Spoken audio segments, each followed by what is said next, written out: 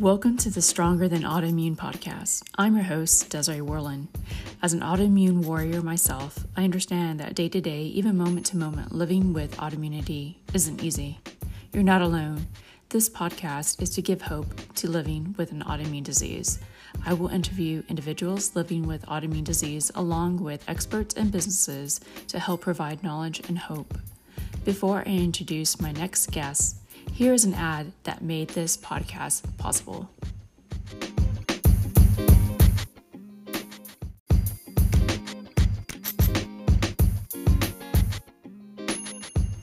Today, I'm interviewing Allison Ray Jeraci. She is an international yoga teacher who specializes in prop variation, pose groundwork, and variations for accessibility. Allison is a featured writer for Yoga International, Yoga U Online, and has led multiple yoga trainings for various studios, online platforms, and leads her own series of continuing education for yoga teachers. I brought her on the show to get her expertise on how autoimmune warriors can benefit and enjoy yoga with the variations. So let's get started. I appreciate your time and taking time of your day to join me on Stronger Than Autoimmune. Thank you so much for having me. I'm happy to be here. Yeah. You have been doing yoga for quite some time. And if you don't mind explaining what certifications you have and what you do exactly in your terms. Yeah. So I am a 500-hour experienced registered yoga teacher. That's sort of the nomenclature for some of our certifications. And I have more certifications in anatomy and prenatal yoga, joint mobility, so functional range conditioning, third-degree black belt. So I'm definitely into the all things movement, right? It sounds like it. Yeah. Yeah. And what was the other question? I'm sorry. Oh, as far as what exactly you do, because I know you have a special yoga way of teaching, and it's all about props, but I'm sure you'd explain it a little bit better. Yeah. So yoga is a really interesting field because it's so wide. So what I do is I break things down so that they're digestible, both for our mind and for our body. And then I start to layer upon that. And that layering process tends to incorporate a lot of props. And so for listeners that aren't quite familiar with props, right, they would be like a foam block or a wood block or cork one, bolster, which is like a big pillow, blankets, straps. So using all of these tools for either desired effects or skill building, whatever is sort of the theme or the goal of whatever it is that I'm trying to teach. So it is a combination of all kinds of different things, but it's not unique. I would love to say it's unique. Maybe it is. Maybe my perspective is unique and my philosophy about things are unique, but a lot of the prop usage does come from a different style of yoga called Iyengar yoga. And so that is really where he developed all of these different props for usage and incorporated them into the yoga practice. And then teachers have been building upon that ever since. Gotcha. So from my understanding, you're taking something that's already been out there. I've never seen that other yoga teacher before. I really connect with you. You make it seem very not intimidating, because yoga could be very intimidating. And coming from the autoimmune fibromyalgia world, or that I live in, I used to kind of dabble in yoga, but since then, my joints hurt. I can't do yoga the way I used to. I just get I'm either fatigued or my joints hurt. Mm-hmm. And so that's why I brought you on the show, because I know you can really explain how people can get some movement in and be active, but do it on their own terms using what have you.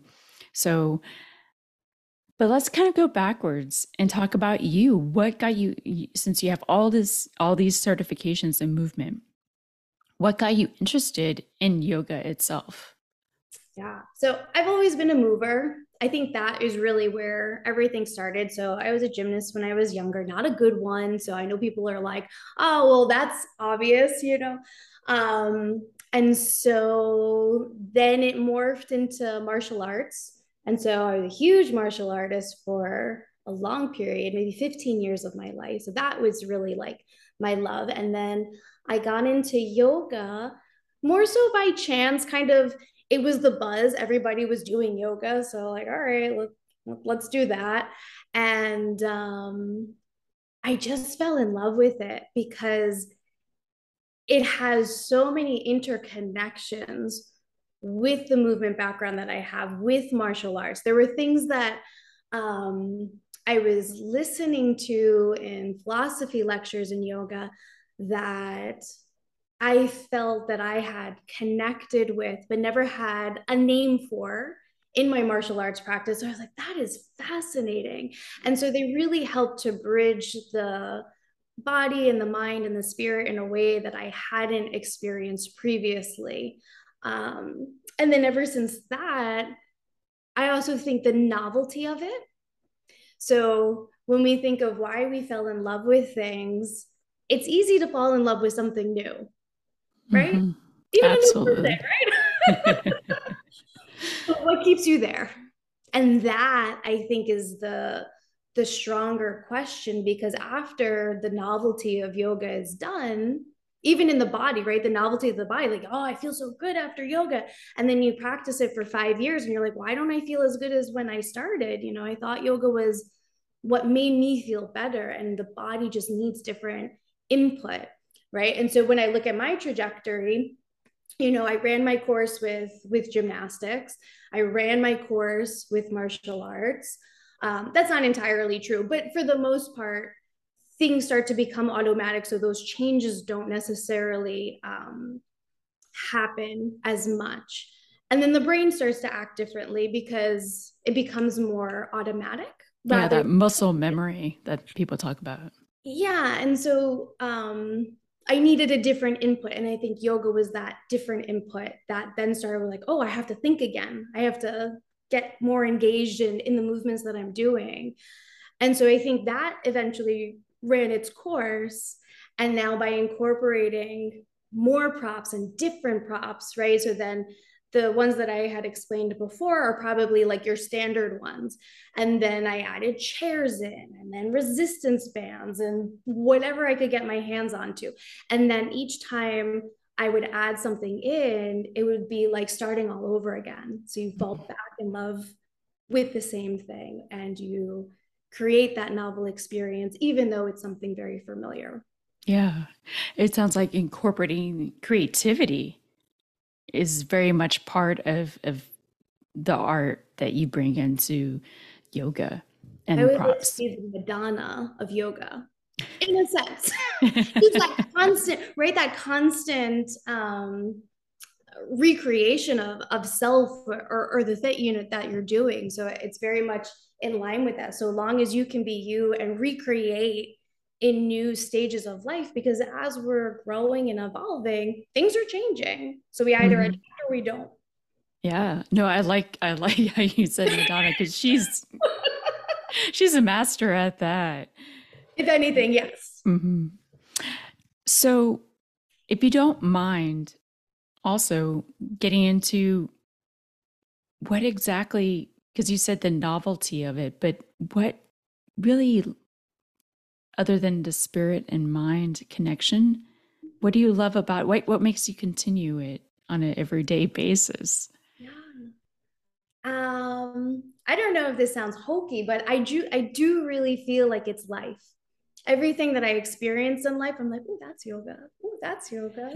And so it's just I have a very playful, and so now I'm trying to be careful with my words. I don't know if it's playful to me, or my playfulness reflects on that. And it allows me to be more of me, right? Like yoga allows me to be more of whoever I am in this world to expand.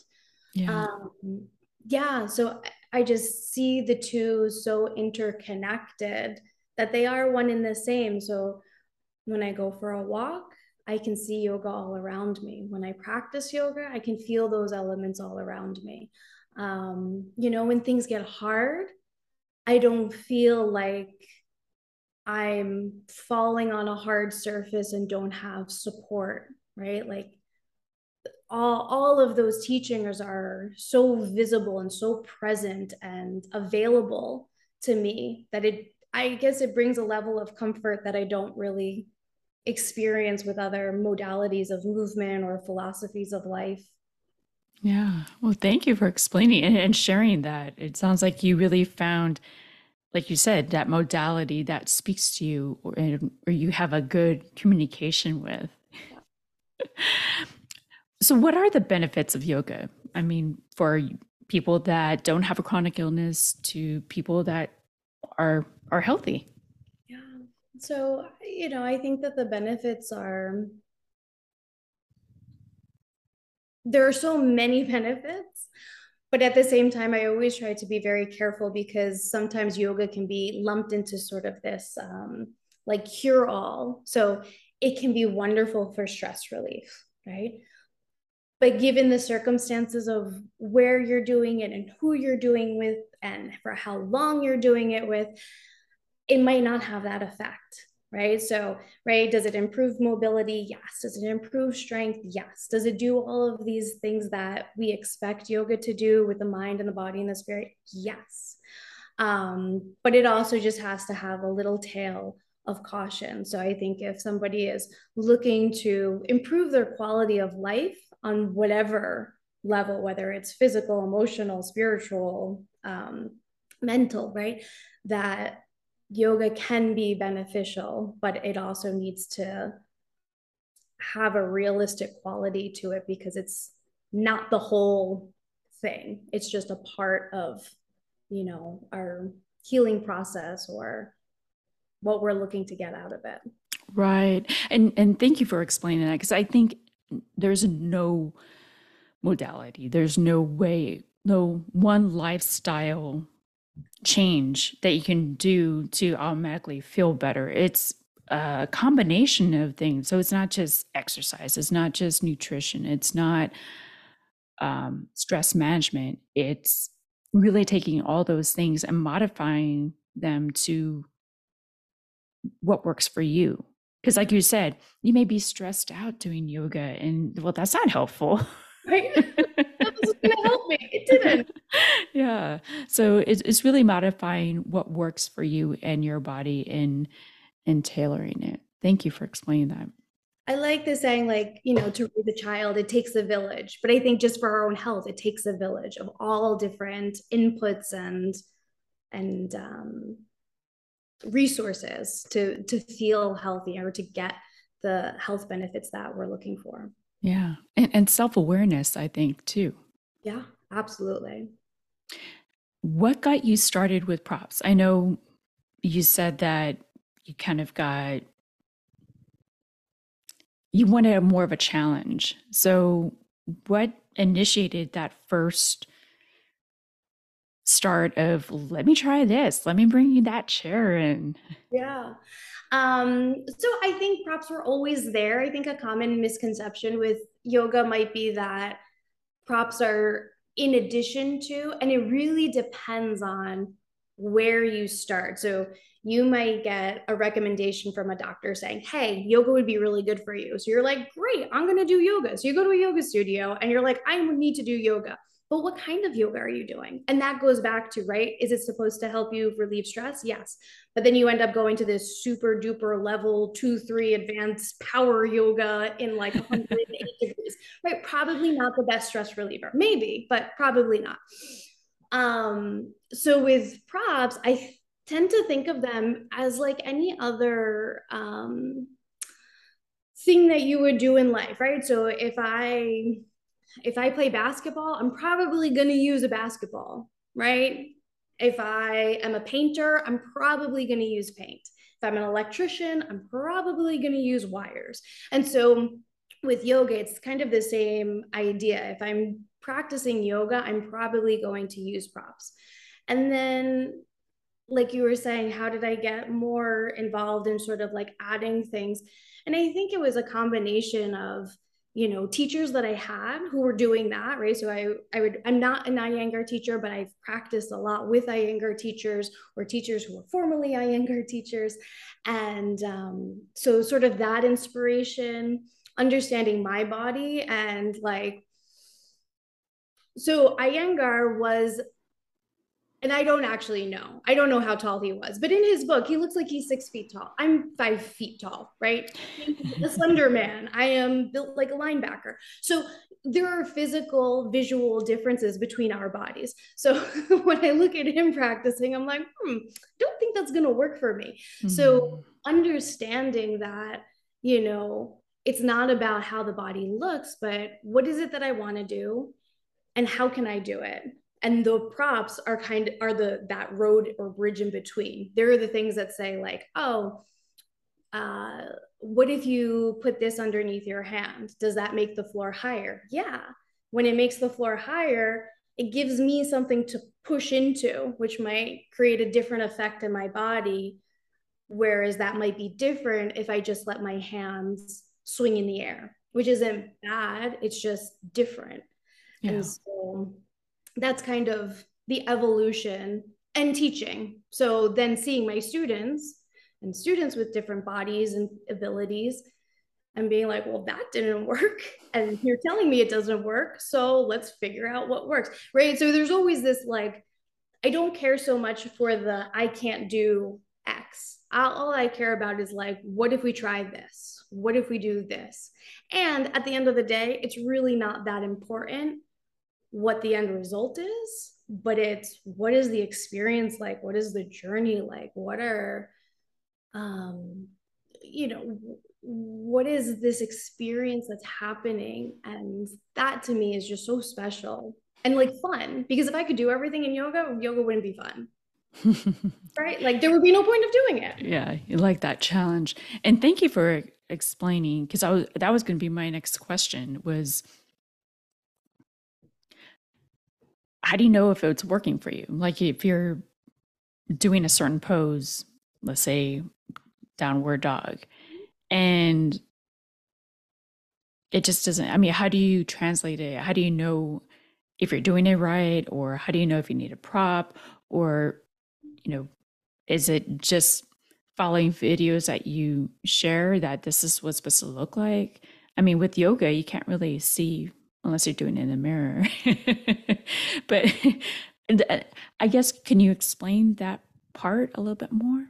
Yeah, that's actually a really, really hard question to answer, but I'm going to try my best. Okay. And the reason why I say that is because we are, as a society, as a culture, we are very fixated on what is right, right? And so, is there a right?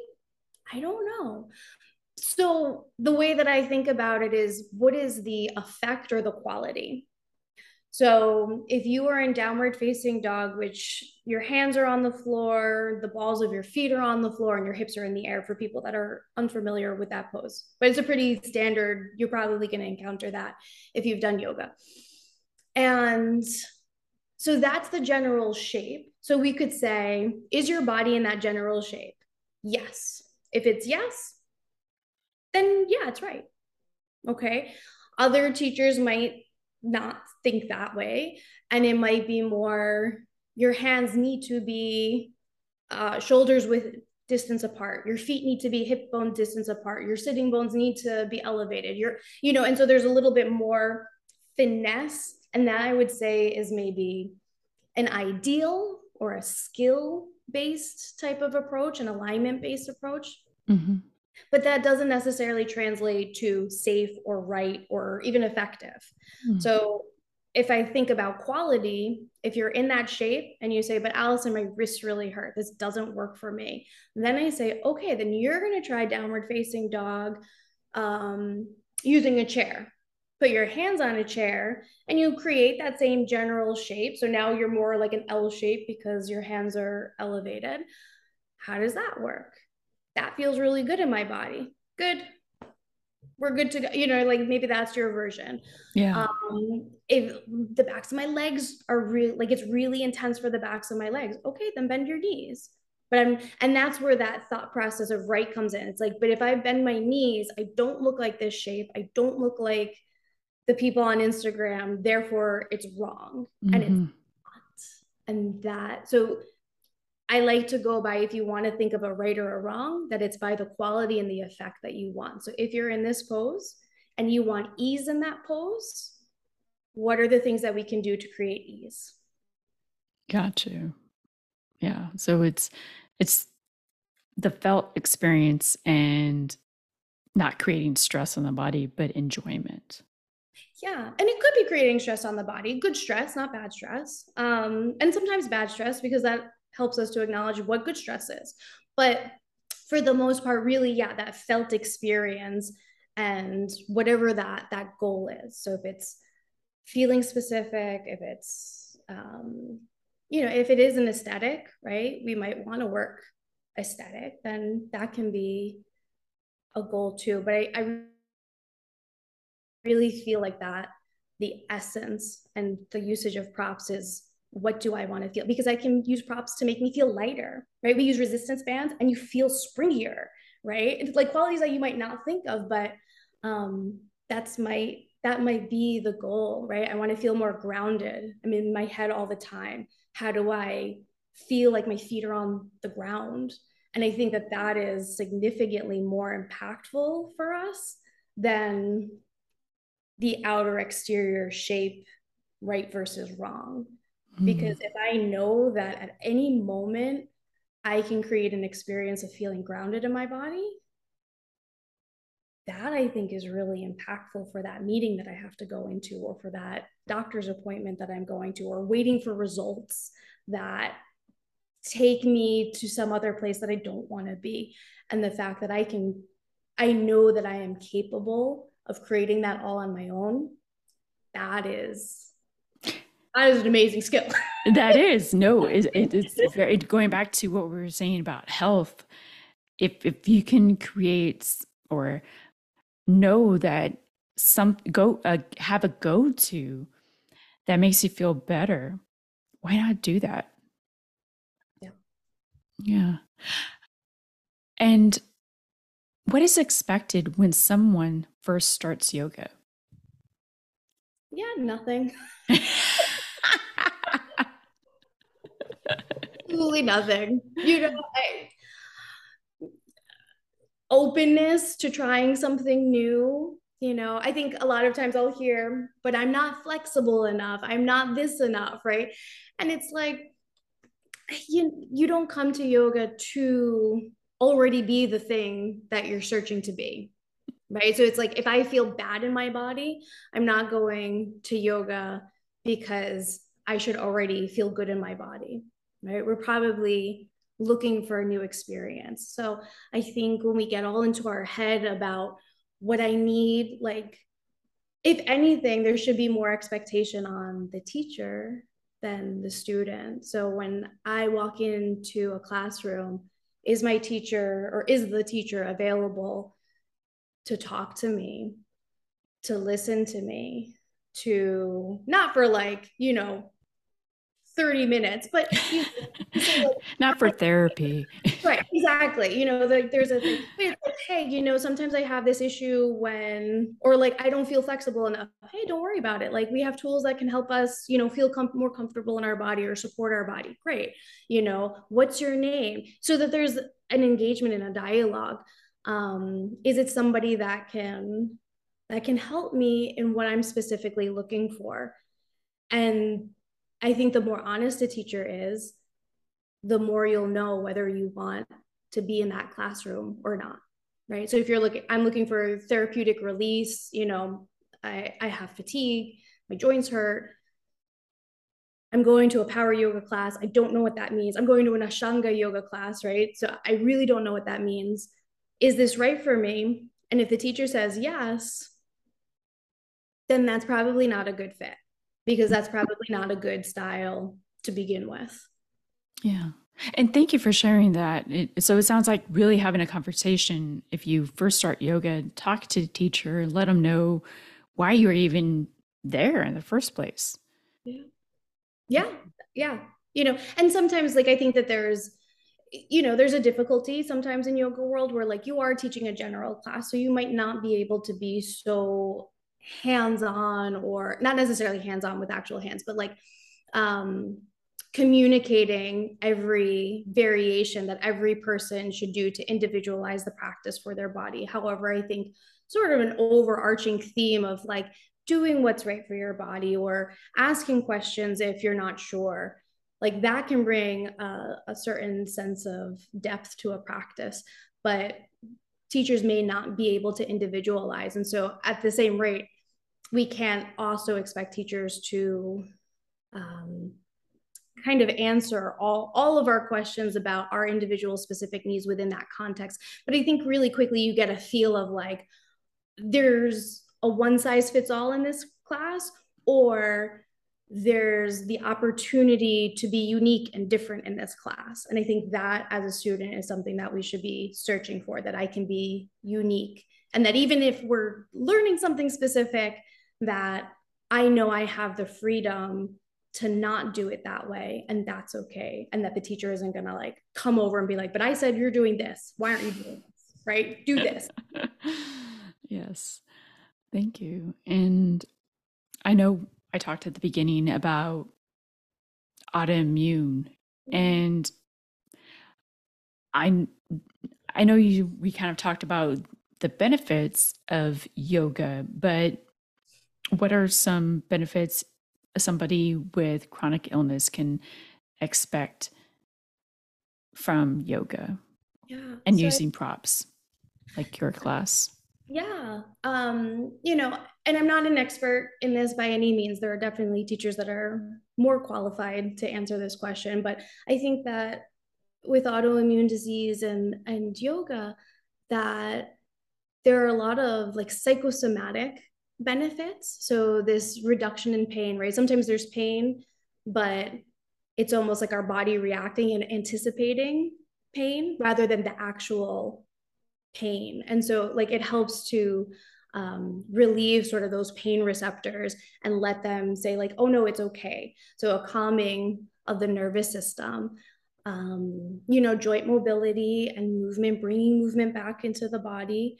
And I think more specifically, at least in my domain, is this idea of bringing joy back into movement, because I feel like we stop moving, we're told to stop moving, or we're told to move but then it hurts to move, so then there's this huge conflict, Conflict. Yeah. right? And you're like, but the thing that's supposed to be working for me is really not. And especially like as movers, so um people that have difficulty when their life expression is movement, but now are caught in sort of this system. And so it's like, how can I give you back some of that joy? Mm. And like that, I think is huge, because we're constantly told what not to do, or it's this sweeping, well, you can't do that anymore. Mm. And so now you're not just grieving what your body is going through or your diagnosis, but you're grieving perhaps a huge part of who you are.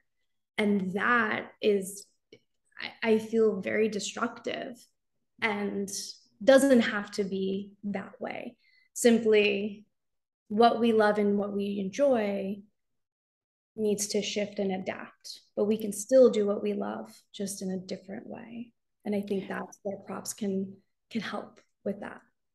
Thank you. Thank you for, you really spoke to my heart when you said that, because I was a runner and do lift weights and hit and so many different things, but I really had to change my what I did, my movement, because it wasn't serving me. It would make me feel worse. So I really believe in trying to find that balance of what serves you. Yeah. but it's also kind of like what you said, that anticipation that's going to hurt. What does your body really feel? And I think that self-awareness of, does it really hurt because I'm anticipating it, or does it hurt because I'm really in pain, or Mhm. is it something new? So um, you just explained that so beautifully. Thank you. And what, with someone with autoimmune, and chronic fatigue, where do you recommend they start? Yeah. And again, that's going to be tricky because general classes could be wonderful and not so much. So I would say beginning, perhaps restorative yoga can be a really nice place where it's a very restful class. And this is generally speaking because different teachers might have different styles within overarching styles, right? So there might be more of an active warm up and then they restore the body using a lot of props. Sometimes it purely is basically lying down in a pillow on a pillow in different shapes, right? And so that can be really nice. Sometimes it's a gentle yoga class. It could be labeled as a gentle yoga class and it could turn into something different. So and it's heartbreaking to almost have to describe uh the profession that I am in those terms. So I would say as a student, um really holding on to your agency and walking into a yoga class, maybe starting with gentle, starting with foundational or restorative yoga, maybe even yin yoga, and then saying, okay, this works for me or this doesn't work for me, even within the class, even within the pose. And when it doesn't work, to feel totally free to not do it. Yeah. I give you permission to do that in all classes. Like some woman that I listened to on a podcast said I didn't have to do it, and she's a yoga teacher. No, so it's like so that you're not going into it and into a class and then being polite and having an awful experience for yourself. Right. And so that can look like different things. It could be just lying down in class. And then maybe the teacher comes over and is like, hey, is everything okay? And you're like, this really hurts. And then maybe they put you in a restorative pose and you're like, wow, thank you so much. Like I could just lie here for the rest of the class. And that is fine, and that should be fine when people are in classes. So having agency as you walk into a class, looking, really reading descriptions, not just going to yoga to go to yoga, but seeing what the class is actually like. If you have teacher friends to talk to yoga teachers, maybe they have recommendations as to, because there are even classes or workshops that are specifically for autoimmune diseases or specific ones, right? For arthritis or for fibromyalgia. But I would start with like a restorative yoga. That would probably be my best advice. Oh, thank you. Thank you for naming these different types of yoga. So when people are interested, they know what to look for. And then also, like you said, communicating with your yoga teacher and making sure that they're open to modifications and props. And it sounds like props are really helpful. And how would that intertwine with how you use them with someone with a chronic illness or Yeah, pain? I think it's going to be different because we're going to step into a practice feeling different and being different. And so the more variations that I can teach people, the more autonomous I think that they can be in their movement so that if I am teaching a pose, they know, you know what, today I don't feel like that, but I know that previously Allison has taught this. So I'm going to do this. And the fact that like I try to make it very like you do you, because there can be sort of that dynamic when a teacher is there to do what the teacher says to do. I'm like, just don't listen to me. You can, but you don't have to. Hmm. And that's the thing. It's like, I'm not impressed by you doing more. I don't care, you know. And I will tell students that, and I will say, I'm not being mean. I just don't care about that, because I want them to say like, oh, okay, so if I'm not doing it for her, who am I doing it for? I guess I'm Mm. doing it for me. And if I'm doing it for me, this is what I need, even though it conflicts with what she's saying. And so to have that space and that opportunity to be able to do that, I think is wonderful. So that, I think, is where props fit in, right? You can use support when you need more support, use less support when you need less support. So I feel like with autoimmune disease, sometimes we get boxed into, I can only do restorative yoga. And I don't think that's true, you Yeah, know? thank you for sharing that also. Yeah, right. We could do all kinds of things. So, what, like, how you walk in at that particular day and moment and seeing what you want to do and can do and feel like doing and feel like not doing, all of those are going to be factors. Yeah. Yeah. So it is just sitting in your body, seeing what works. And because it is, you're totally right. Some days I have enough energy and I could do certain things, but the next day I I could barely get out of bed. It depends. So I think really having a slew of options instead of saying, "Oh, I can't do it at all," or "It's all or nothing." There's there's different things you can do, Yeah, and absolutely. it sounds like you do that with a lot of your classes. Is really trying to figure out those different props. Can you name some that you enjoy working with? Some of the props that I enjoy working Hmm. with. Yeah. So I would say the chair. The chair is probably one of my favorites. I love the wall. I think the wall is like the most underutilized and underrated prop that one could use. Right. So you could use it restoratively, you could use it actively. There's just so many variations that you can use with the wall. A windowsill as well. That can be another interesting prop to use. Um, Bolsters. I love bolsters. I love them all. You know, there's no favorite child, but I mean, I guess if there were, it might be a chair. Thank you. And what is the biggest change? And this is, it doesn't have to be people that are ill, but what's the biggest change you've seen someone have in working with you or yoga? Yeah, they're happier. They're more joyful in movement. That um like just that moment where they do something and they realize that they did it. Oh, I'm getting emotional. I didn't realize that. You know?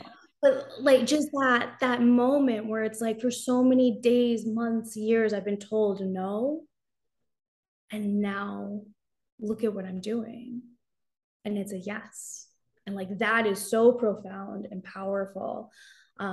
So being able to be, a minute portion of someone's process of finding freedom and joy and movement again is, what I see, and I think what they feel, and I just feel very honored to be part of that. Yeah, part of their journey. Yeah. And what are your takeaways you want the audience to understand from this conversation? Yeah, that, you know, yoga is so many things to so many people. And it's not, I think we talked a lot about the physical, and that's what we see, right? But that there's also just a huge philosophy, which I think we definitely talked about without necessarily pointing it out, but that yoga isn't just the physical, and you can, that's where that life cycle comes in, right? So seeing everything in life and feeling that philosophy, and so like that carries with you. It's not just about the physical practice. So when we get bummed out, like I can't do this today, or I did this and then it hurt, but that we have a philosophy behind it too, that we can practice and that we can incorporate and that we can use on ourselves. Like, this is going to be harming. I want to experience what non-harming is. Right? So there's that layered into it. And really, if you've done yoga before and had a poor experience with it, if you made it this far in the podcast, I hope you have some interest in yoga, right? But like that inkling, like, yeah, I would like to try it again. To do that, right? To continue to explore, and knowing that one poor experience, or maybe one class that didn't fit your needs, or a teacher that didn't fit your needs, that there's more out there. And so to continue exploring until you find that your needs are met, and not to necessarily also like sacrifice. And if you're feeling like, oh, I've been doing yoga, but it has been hurting, or I feel depleted the next day after doing it, even though it makes me feel good in the moment, right? There might be that residual, like, I do too much in yoga, even though it feels good, the next day I pay for it. So it's like, maybe there's more exploring to do. Maybe there are different styles out there. Maybe there are different things. And I think that's why I like online yoga so much, because it's a little bit more private in the fact that you can do it on your own time. The classes don't need to be an hour and a half long. So when you feel good, instead of doing an hour-long class, of you feeling really good and doing it, and then the next day maybe paying for that, it's like, do a 20-minute class that lets you feel really good and move a lot. And then you don't necessarily have to pay for it. So it's like being able to have those different times. And I feel like online yoga really helps that sort of like that market, in the sense, to be able to experience, but not necessarily have to overdo it, or be in a public setting and then say like, okay, well, I could only do 20 minutes. So now I'm going to lie on the floor for the next 40. So, Yeah, it allows freedom, modification, and forgiveness and acceptance for yourself. Yeah, doing you. Doing you. You do you. And how can people find you and work with you, Allison? So people can find me on Instagram. I'm at Allison Ray Jeraci. And then I also have an online yoga studio called the ARJ Yoga Hub. And I have a bunch of classes on there, live classes, and then also pre-recorded classes. And I have a bunch of articles all over. So I'm around, and the resources are there. I think there's going to be links in the notes, right? So absolutely. You can find me in the notes below. Will do. Thank you so much for your time. Thank you.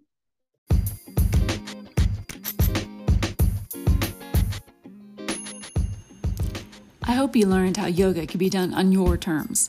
If you're interested in the different props and variations, please visit Allison Ray Jeraci's websites and social links below. Thank you for listening. The best way to show support is to leave a podcast review. Not only do they help promote this show, but they give other potential listeners an idea of what this show is all about. And also share the episode with an autoimmune warrior so they too can have hope and be stronger than autoimmune. Until next time, take care.